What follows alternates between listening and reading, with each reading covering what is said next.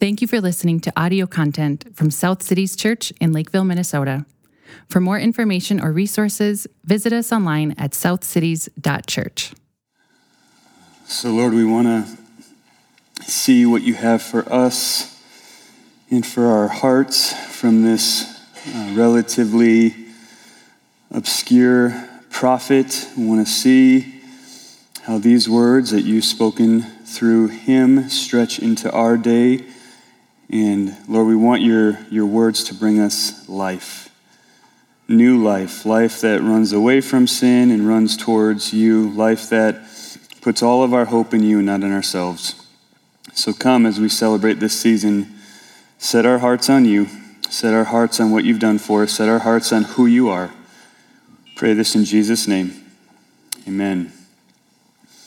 Well, you may be wondering why Zephaniah for an Advent series. I chose it because it's everybody's favorite book. That's why. You could tell from the reading. The reason I chose Zephaniah is I've found as a pastor over a bunch of years of pastoring now that Christmas is this kind of odd season.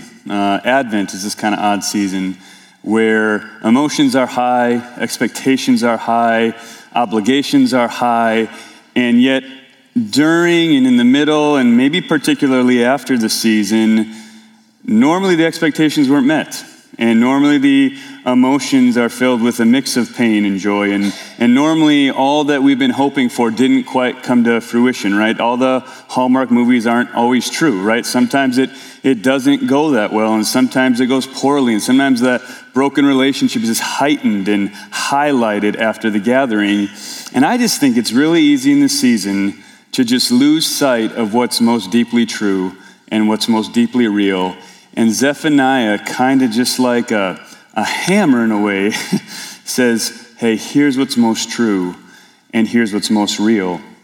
And what I want for us by the end of this book is what we'll see is that the way this book works is that there's lots of judgment and talk about sin, but in the midst, there's going to be these glimmers of hope that by the end on Christmas Eve is going to explode with our God singing over us. And so that's where we're headed, that I just pray that your heart is filled with hope to the point of exploding in singing to the God who sings over us by the end of this season, because Advent speaks of sure hope between two victories of Christ, right? The victory in his death for sin and resurrection to save his people, and the victory that's coming when he returns to bring his people into his presence forever. And for those trusting in Jesus, it's a sure hope.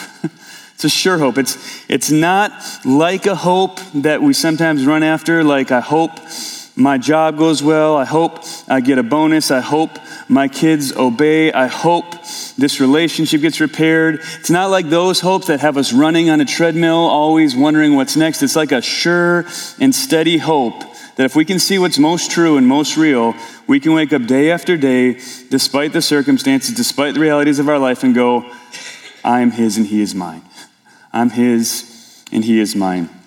So Zephaniah is a book that's going to point us to these greatest realities as we see the prophet speak to Judah and watch his words stretch right into our reality today. So let's dive in here. Point number one is that sin is serious. So let me first give you a brief introduction to Zephaniah. God loved his people enough to send prophets to remind them of reality. Oftentimes when we think of prophecy, we think of kind of prediction in the future, and some of that is here. But mostly what these prophets are doing is they're reading the law of God, and they're talking to the people of God and saying, hey, look at what God has said about the way you act. If you act this way, you can expect this. And if you act this way, you can expect this. And so these prophets are coming on the scene as a reminder of reality. They're coming on the scene as a loving reminder of reality. If you read Zephaniah 1, you might think that doesn't sound real loving. But what they're trying to do is that there's a God who wants them to enjoy him, wants them to enjoy his promises. He's slow to anger and giving many chances for his people to turn through these prophets speaking his word. And in verse 1, we find out that Zephaniah was a prophet sent to bring a word of God to the people of Judah during the reign of King Josiah, probably around the same time Jeremiah was prophesying. And he was probably prophesying near the time that King Josiah found the book of the law that had been disregarded somewhere in the temple many, many years ago. And when he found the book of the law, King Josiah started this radical Godward reform to try and return to the Lord. And so the people this is landing on are people who, yes, are God's people, but also, yes, have forgotten that God even has a law. It's been disregarded in the temple and are just waking up again to the reality that God is real and what he says is serious. This is a prophet, we will see, writing to a people that are surrounded by sinful culture, but who had also forgotten and disregarded God's commands themselves. So what is he supposed to say from the Lord to this people? Well, the first thing I think he's supposed to say is sin is serious. In verses 2-3, he talks about all mankind being cut off, everything being torn to rubble. And then listen to his words in verses 4-6. I will stretch out my hand against Judah and against all the inhabitants of Jerusalem, and I'll cut off from this place the remnant of Baal in the name of the idolatrous priests, along with the priests, those who bow down on the roofs to the host of the heavens, those who bow down and swear to the Lord and yet swear by Milcom, those who have turned back from following the Lord, who do not seek the Lord or inquire of him. God is going to stretch out his hand against his people if they don't repent. Why? Because they're not worshiping him anymore. Right? Because there are some people and some priests who are serving other gods. Baal is being worshiped. There are some people who are worshiping the stars or the moon or the sun. There are some people who are still worshiping the Lord, but at the same time also worshiping Milcom, right? This god of the ancient times. And in all these cases, it's clear that they are not seeking the only true God. It says they don't inquire of me. Here's a people marked by God, redeemed by God, brought out of captivity by God, and they don't talk to him anymore. They don't even act like he's real, right? What would tell God that we don't take him seriously more than just never talking to him, never inquiring of him, never acting like he's real? In other words, this is a people with either wrong or divided interests. Listen to verses 8 and 9. And on the day of the Lord's sacrifice, note that word sacrifice, that's what he's talking about, all this punishment. It's a sacrifice. On the day of the Lord's sacrifice, I will punish the officials and the king's sons, and all who array themselves in foreign attire. On that day, I will punish everyone who leaps over the threshold and those who fill their master's house with violence and fraud. So you're probably thinking, phew, I have not leapt over any thresholds recently. That's good news, right? What does that mean, right? It was this bizarre kind of ceremony that happened in the worship of other gods, and they were doing that in the temple. Here we see that there are those who have made allegiances with others who don't worship the Lord. There are those who are filling the temple with false, bizarre ceremonies not prescribed by the Lord. Those who are filling the temple with violence and fraud, taking this place that's supposed to be a house of worship and turning it into everything else besides worship. They're mixing worship of God with worship of idols. In verse 17 makes really clear the problem and what the Lord thinks of this. Here's what it says. I'll bring distress on mankind so that they shall walk like the blind. Here's the key phrase. Because they have sinned against the Lord. Their blood shall be poured out like dust and their flesh like dung. Now that sounds harsh to our ears. You don't write that to people even when you're really angry at them, right? And I hope your blood is poured out like dust and your flesh like dung, right? It's not the way we talk. But it's holy justice. It really is holy justice. This is not wrong. God is not making a mistake. He is not confused here. So let me give you a definition for sin from this chapter. Definition for sin from this chapter and why it's such a big deal. Sin is any thought or action that does not treat God as the greatest treasure of all reality and the Lord of all to be obeyed to find true life. I'm going to say it again. What is sin? Why is it such a big deal? Sin is any thought or action that does not treat God as the greatest treasure of all reality and the Lord of all to be obeyed to find true life. In other words, he's the greatest treasure and he's Lord. Both of those matters, our affections and our obedience. Anything not in line in our affections or our thoughts and in what we actually do is sin. And if you think about these people, they were God's people, and yet they didn't even know they had the law. That's how far they had drifted. Right? It wasn't like anyone was looking for it. We find out that Josiah finds out about it as they're cleaning or looking around other things. They go, well, what's this? Right? That's how far away they were from operating with God, even on their minds. God had redeemed them, and yet they were still happy to mix their worship or ignore him and run after other things as if they were God. And they, maybe like us, were living in a time of waiting for their Savior. Right? Do you used to admit that sometimes it's hard to go, yeah, he's really going to come back on a white horse and make all things new. Sometimes kind of hard to bring that into your everyday reality. You just feel like you're waiting for something, but what are we waiting for, right? I can pick this thing up, right? This thing moves, this feels real. I can pound on it, right? This feels more real than Jesus coming back. And so they're in this season of waiting, and maybe because of that wait, he just didn't seem real enough to obey or listen to him. We can't see him, we can't touch him. Because of the wait, they had forgotten and ignored him. Kids, maybe you can relate to this when your parents aren't around. Is it a little bit easier to think maybe you don't have to obey every rule they make for you? Your parents aren't around, maybe you think, I can get away with a little bit more. They might not like this, but they're not here right now. It's kind of like that. Where's God? Right? Where is he? A New Testament update for us would be something like Hebrews 10:28-29. Anyone who has set aside the law of Moses dies without mercy on the evidence of 2 or 3 witnesses. So think this people of Judah, right? That's where they are. They have not just set it aside, they didn't even know they had it anymore. How much worse punishment do you think will be deserved by the one who has trampled underfoot the Son of God and has profaned the blood of the covenant by which he was sanctified and has outraged the Spirit of grace? So it might be easy to write off Zephaniah, but it's a little bit harder to write off Hebrews. Right? That's a little bit closer to home. He's writing to the church. Those who know the blood of Jesus to save us are here in this room, and yet when we turn to other things, what we're doing, the author of Hebrews says, we're setting aside the blood of Jesus. It's not important in this moment, not important for me right now. So we should ask ourselves, right, do we have divided interests? Right? We might not be those who are jumping over any thresholds, but maybe we meditate on our Bibles a lot less than we do on our sports teams or our fantasy stats. Right? I hear all the time from people it's hard to memorize, it's hard to find time to dwell, but man, the way we can rattle off our stats and all these things, that doesn't seem as hard, right? You can do it.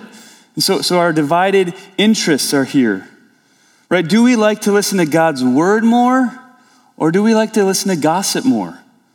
Just ask yourself the question, would you rather be alone with God, fellowship with him all the time? Would you rather be the one who gets to hear that thing? Right? I know something special. I know something going on. Who do you like to listen to more? Do we say we love forgiveness in Christ, and yet we find ourselves nursing bitterness and frustration towards others at every turn? When you're alone, do your thoughts run to how forgiving you are or how frustrating that other person is? Do we find rest in Jesus, who's paid for our sins, or do we ultimately find rest in a comfortable life without struggle? Do we struggle to find time to fellowship with Jesus, but have plenty of time for news, social media, or whatever else? Do we keep our broken, sinful addictions secret to keep nursing them, but then keep coming to the communion table like everything's okay? These are signs that we've forgotten or disregarded God's words. What threshold are you jumping over? Right? What thresholds? And this is just going to be the constant thing that we need. What is Zephaniah's first job? What does the Bible do over and over again? Well, he reminds God's people that sin is serious. because God is holy and the treasure and Lord of all.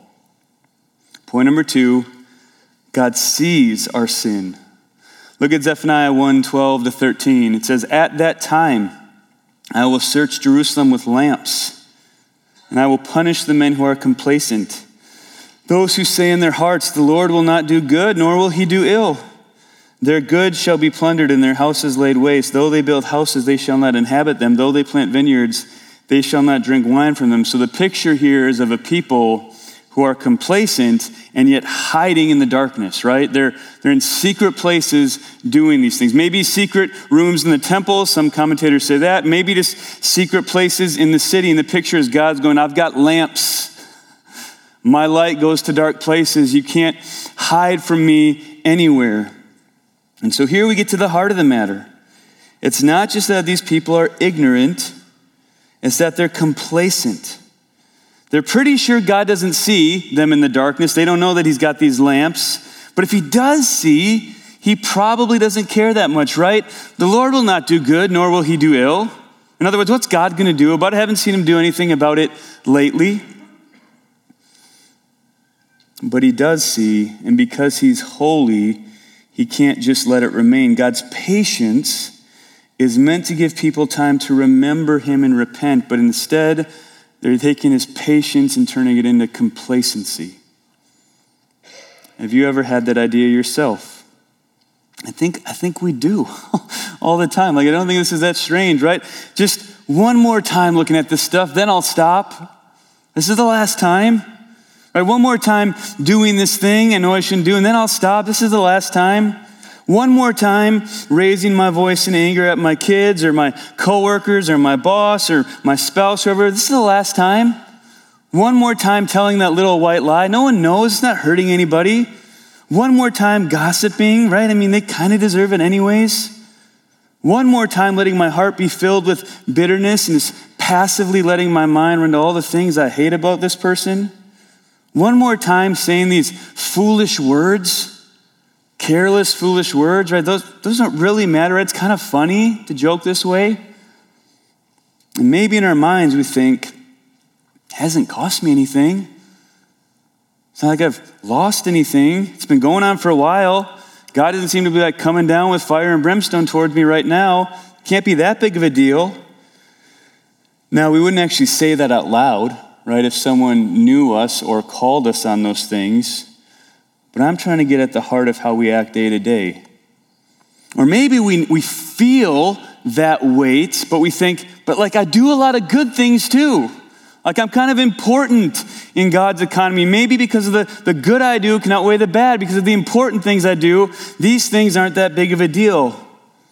And verse 18 just takes that idea right away. It says, "Neither their silver nor their gold shall be able to deliver them on the day of the wrath of the Lord." His point being, there is no status that can deliver you. There's no wealth that can deliver you. There's no power that can deliver you. There's no popularity. There's no good family or good grades or good works. We can't bribe God.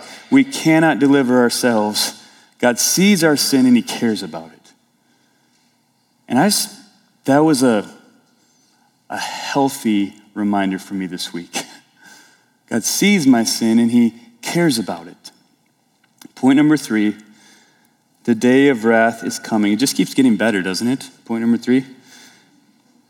So Advent reminds us that his second coming is this really sweet thing we get to celebrate. Baby Jesus comes, born in a manger, lives a perfect life we couldn't live, dies a death we deserve to die, is raised again to bring us new life. We get to be with him when he comes back. All those who trust in him and repent come into his presence where there's fullness of joy and pleasures forevermore. It's good news, but it will also be a time where he completely does away with sin, and those who persist in sin and ignore him and don't repent and keep their worship mixed will receive his wrath. A day of gloom, it's called in Zephaniah. A day is coming. In Zephaniah 1:7, look at it. It says, "Be silent before the Lord God, for the day of the Lord is near." Zephaniah calls this people to silence. And if in the Old Testament and throughout the Bible, we'll see it in Revelation here in a month or so as well, Throughout the Bible, this is often a sign of reverent waiting. It's a kind of holy hush before a holy God. And Zephaniah gives his reason for the silence here. The day of the Lord is coming. This day of judgment, this day of him bringing punishment. It's on Zephaniah's mind a lot as he's reporting the news to this people. Listen to how many times he talks about it. Verse 7, the day of the Lord is near. Verse 8, on the day of the Lord's sacrifice. Verse 9, on that day. Verse 10, on that day. Verse 12, at that very time. Verse 14, the great day of the Lord is near. Verse 15, a day of wrath, distress, anguish, ruin, devastation, darkness, gloom. Or verse 16, a day of trumpet blast and battle cry. The day is on his mind. He feels it coming. Zephaniah and Jeremiah prophesied in approximately 610 BC, about 25 years before Judah fell to Babylon in 586 BC. Judah was overthrown and almost everything was destroyed. So certainly, that's one fulfillment of this prophecy. However, in verses 2 to 3 and a few other verses throughout the chapter, we see phrases like, all mankind will be cut off eventually. And that didn't happen, right? That didn't happen 25 years later. Or all the earth, and that didn't happen. And so the way we see New Testament authors understand this day of the Lord talk is that it's a pointer to the final day when Jesus will come and will bring about final destruction on all of sin and on all those who have stayed unrepentantly in their sin. And so it's like Judah is acting out a real life metaphor for something so much bigger than itself. Listen to how Romans 2 verses 5 and 8 talk about this day. It says, because of your hard and impenitent heart, you're storing up wrath for yourself on the day of wrath, when God's righteous judgment will be revealed. For those who are self-seeking and do not obey the truth but obey unrighteousness, there will be wrath and fury. So there's a day coming. Zephaniah was talking about it. There's two fulfillments here. There's a day coming when everything will be repaid justly. Every sin will be punished. Those who do not repent, thinking they can complacently just keep running after sin or actually storing up wrath and fury for themselves, is not something you want to be doing. God sees. A day is coming. And don't get me wrong, this is a loving, kind, crystal clear pointer to repentance for all those who heard it, for the people of God and the nations around them. You talk this way today, it's going to be said that you're hateful and unloving, but this is a loving, crystal clear call back to God for the people of God and the nations around them. As the nations are punished, as the people of God are punished, people are going to stand back and go, God is holy. He's the treasure. He's the Lord. And this is a loving chance to repent before it's too late. Now, an example, I was trying to think of how to give an example of this. And you can imagine a situation where you're somewhere on the road and you look out of the corner of your eye and all you see out of the corner of your eye is a dad or a mom yanking their kid's arm and the kid falls on the grass. And what would your first thought be? That's not okay. That was mean. That was harsh. That was too much.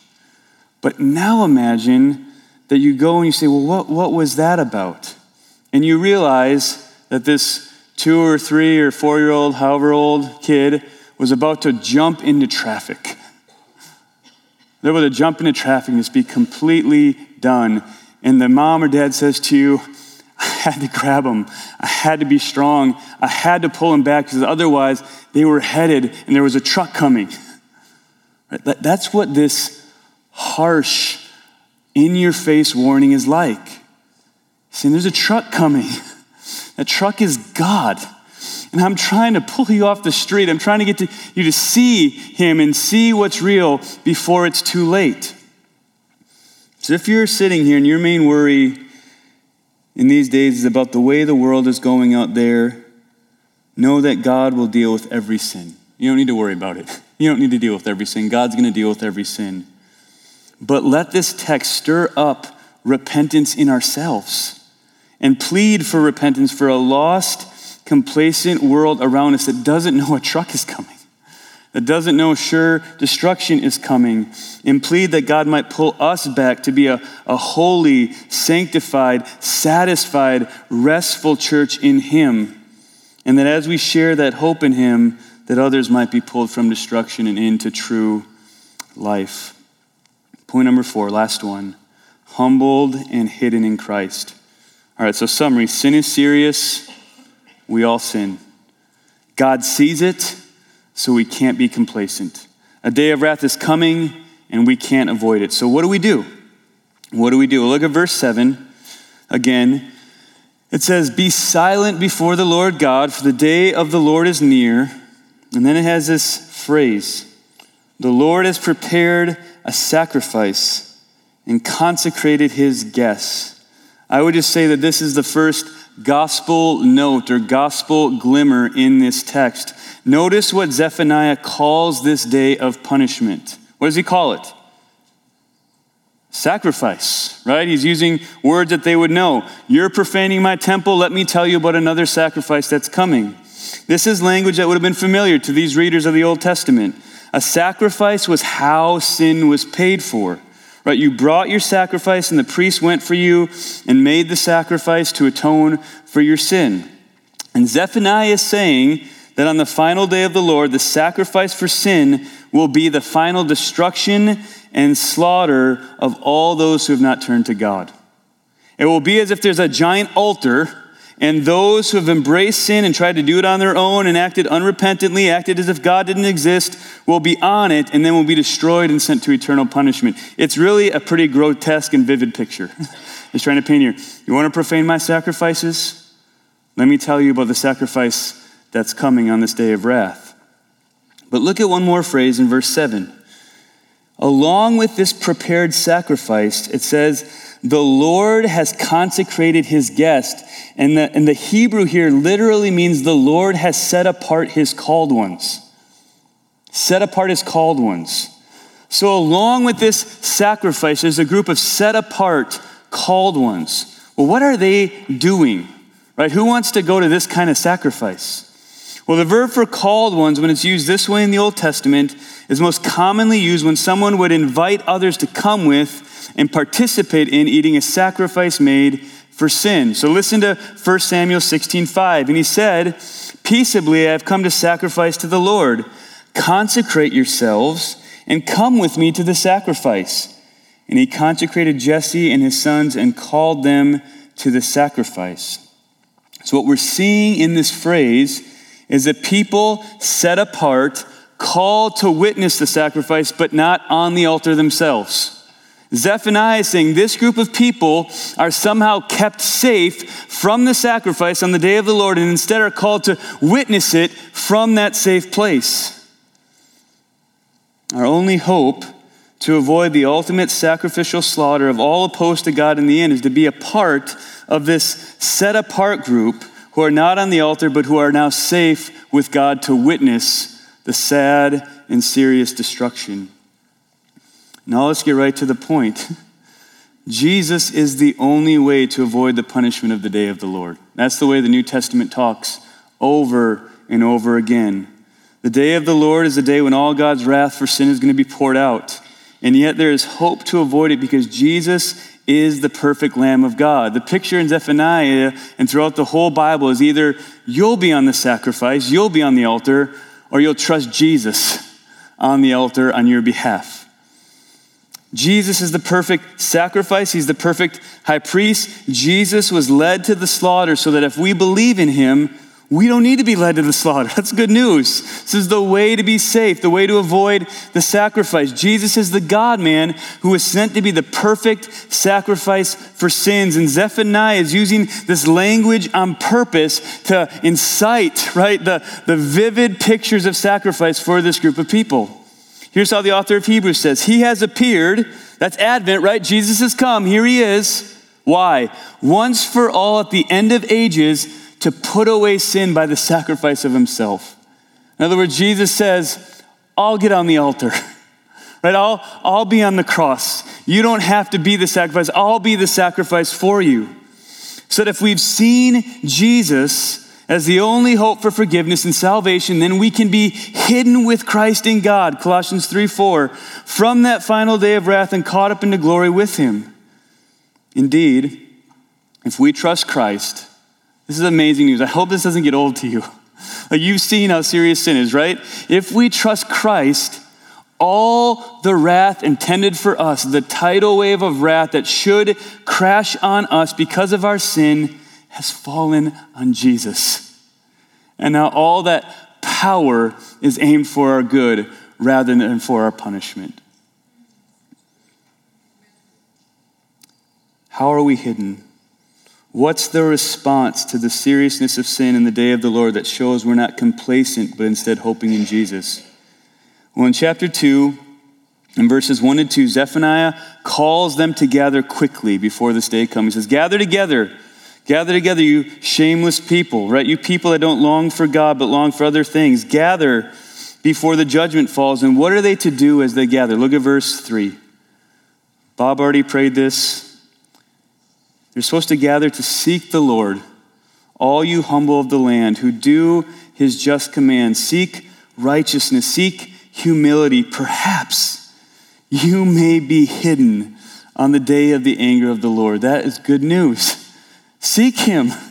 Humble yourselves. Repent. The response should be repentant hearts, not complacent hearts. And the response from a repentant heart is what? It's humility. Right? Like Bob prayed so well, like, I'm not going to lift my wisdom above your wisdom. I'm not going to lift my plans above your plans. I'm not going to lift my way of life above your way. I'm not going to say I get to decide what's right and wrong. I'm just going to humble myself before you and say, you're God. You're the treasure. Right? You're the Lord. You're the creator. You get to tell me what's right. And if I'll humble myself before you, I'm going to walk into flourishing and hope and joy. And if I walk away from you, I'm done.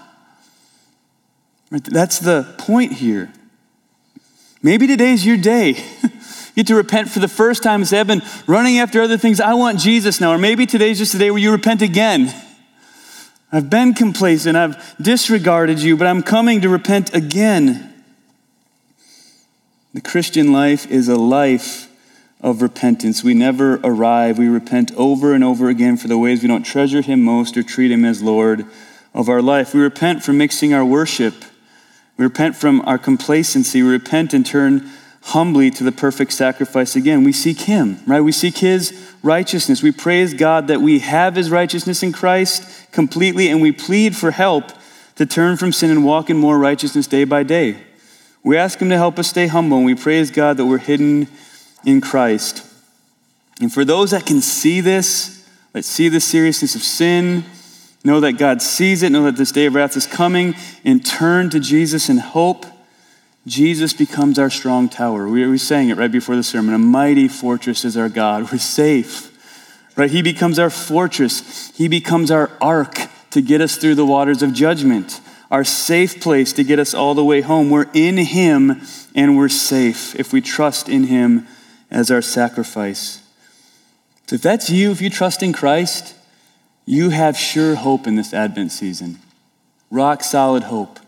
Sin is real, judgment is coming, but for us, it's been paid for, right? And I hope that what this does is not just feel like, oh, my sin is so horrible. It should do that. Sin is serious. But when you see the reality of sin and you see what Jesus did, you rejoice, right? He paid it all to MIO, right? Sin, it left a crimson stain. He washed it white as snow. I couldn't have done it. I couldn't have paid for it, but he did. Like, this is amazing news. If sin is this serious and Jesus is this real, then we should be people most rejoicing, who have a most sure and steady hope. So my prayer is that as we come to the communion table, this would be a moment of repentance and a moment of rejoicing for us as a people. Yes, God, sin is serious. You see it. I've been complacent. I'm running after other things. But Jesus is real, and he's paid for it, and I want to turn and walk with him again. Let me leave you with these words from Colossians 3, verses 1-4, that I think are the New Testament picture of this calling from Zephaniah. If then you've been raised with Christ, seek the things that are above, where Christ is, seated at the right hand of God. Set your mind on the things that are above, not on the things that are on earth. For you have died, and your life," hear these words, "is hidden, safe, secure." Your life is hidden with Christ in God. And when Christ, who is your life, appears, second coming, Advent, then you also will appear with him in glory. Let me pray. So Lord, we're going to come now and eat and drink with our Savior. Oh God, help us to see reality, Lord. Help us not play games. Help us see our sin as real as it is, as serious as it is. Help us know that you see it that real and that serious. Help us know that a day is coming.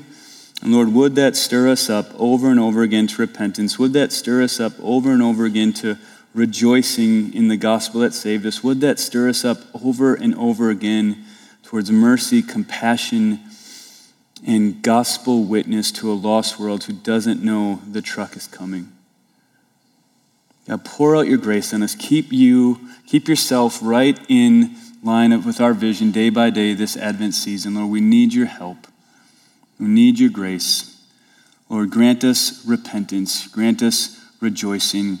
Grant us great hope that we don't need to be on the altar because our Savior came and lived a perfect life, starting as a baby, died the death we deserve to die on that altar in our place, rose again to conquer death, and is coming back to make all things new and bring his trusting people with him to eternal joy in your presence where there's fullness of joy and pleasures forevermore. We pray this in Jesus' name. Amen. So if you're here and you don't want to come forward, you just want to meditate in your seats, you can raise your hand and we'll bring the elements to you. If you're here and you're not yet trusting in Jesus as the sacrifice for your sins, the payment for your sins, we'd ask you just to let this pass by, but feel free to talk to anyone in here. They would love to tell you about the hope they have in Jesus. Doesn't have to be me, it can be anyone in here. We all want to tell you about Jesus and hope that today might be the day where you repent and say, yeah, I want him. I want his forgiveness. I want to be saved by his blood. If you're here and there's some sin, I don't know what your threshold is that you're jumping over, but wherever it is where you're mixing worship with God with worship with other things, if there's an area where you just know, man, I love this more than I love Jesus, and I'm yet willing to lay it down. 1 Corinthians 11, a lot like Zephaniah, says you can't do that. You can't play these games. You can't pretend to worship Jesus while you worship your idols, and judgment would come. It says discipline would come. And so I'd ask you to pass on this, but again, don't stay there. Bring it into the light. Get help. We'd love to help you walk towards Jesus here. And if you're here and there's some brokenness or bitterness in the body, this is a meal of God's people who have differences about 100 other things, but who are unified in our affections, in our salvation in Jesus Christ. And this meal is a family meal meant to display that. But if you're here, and yeah, there's some relationships that are hard, and yeah, there's some sin in your life you're struggling against, but man, how you want more of Jesus in all those things. How you want his mercy and his grace to flood in and break the power of canceled sin. How you want his mercy and grace to flood in and bring reconciliation. This is a meal for broken sinners who need God's grace. And I pray that this would be a time of repentance and rejoicing for you. So take a few minutes and pray and repent. And then I pray that by the time you're up here eating and drinking with Jesus, remembering his sacrifice, that's what we're doing here, you'd be going back to your seats just ready to sing and shout about the God who took our place on that altar. So let me read the words of institution as you bow your heads. The Lord Jesus, on the night he was betrayed, he took bread, and when he had given thanks, he broke it, and he said, "This is my body, which is for you. Do this in remembrance of me." And then in the same way, he took the cup after supper, saying, "This cup is the new covenant in my blood.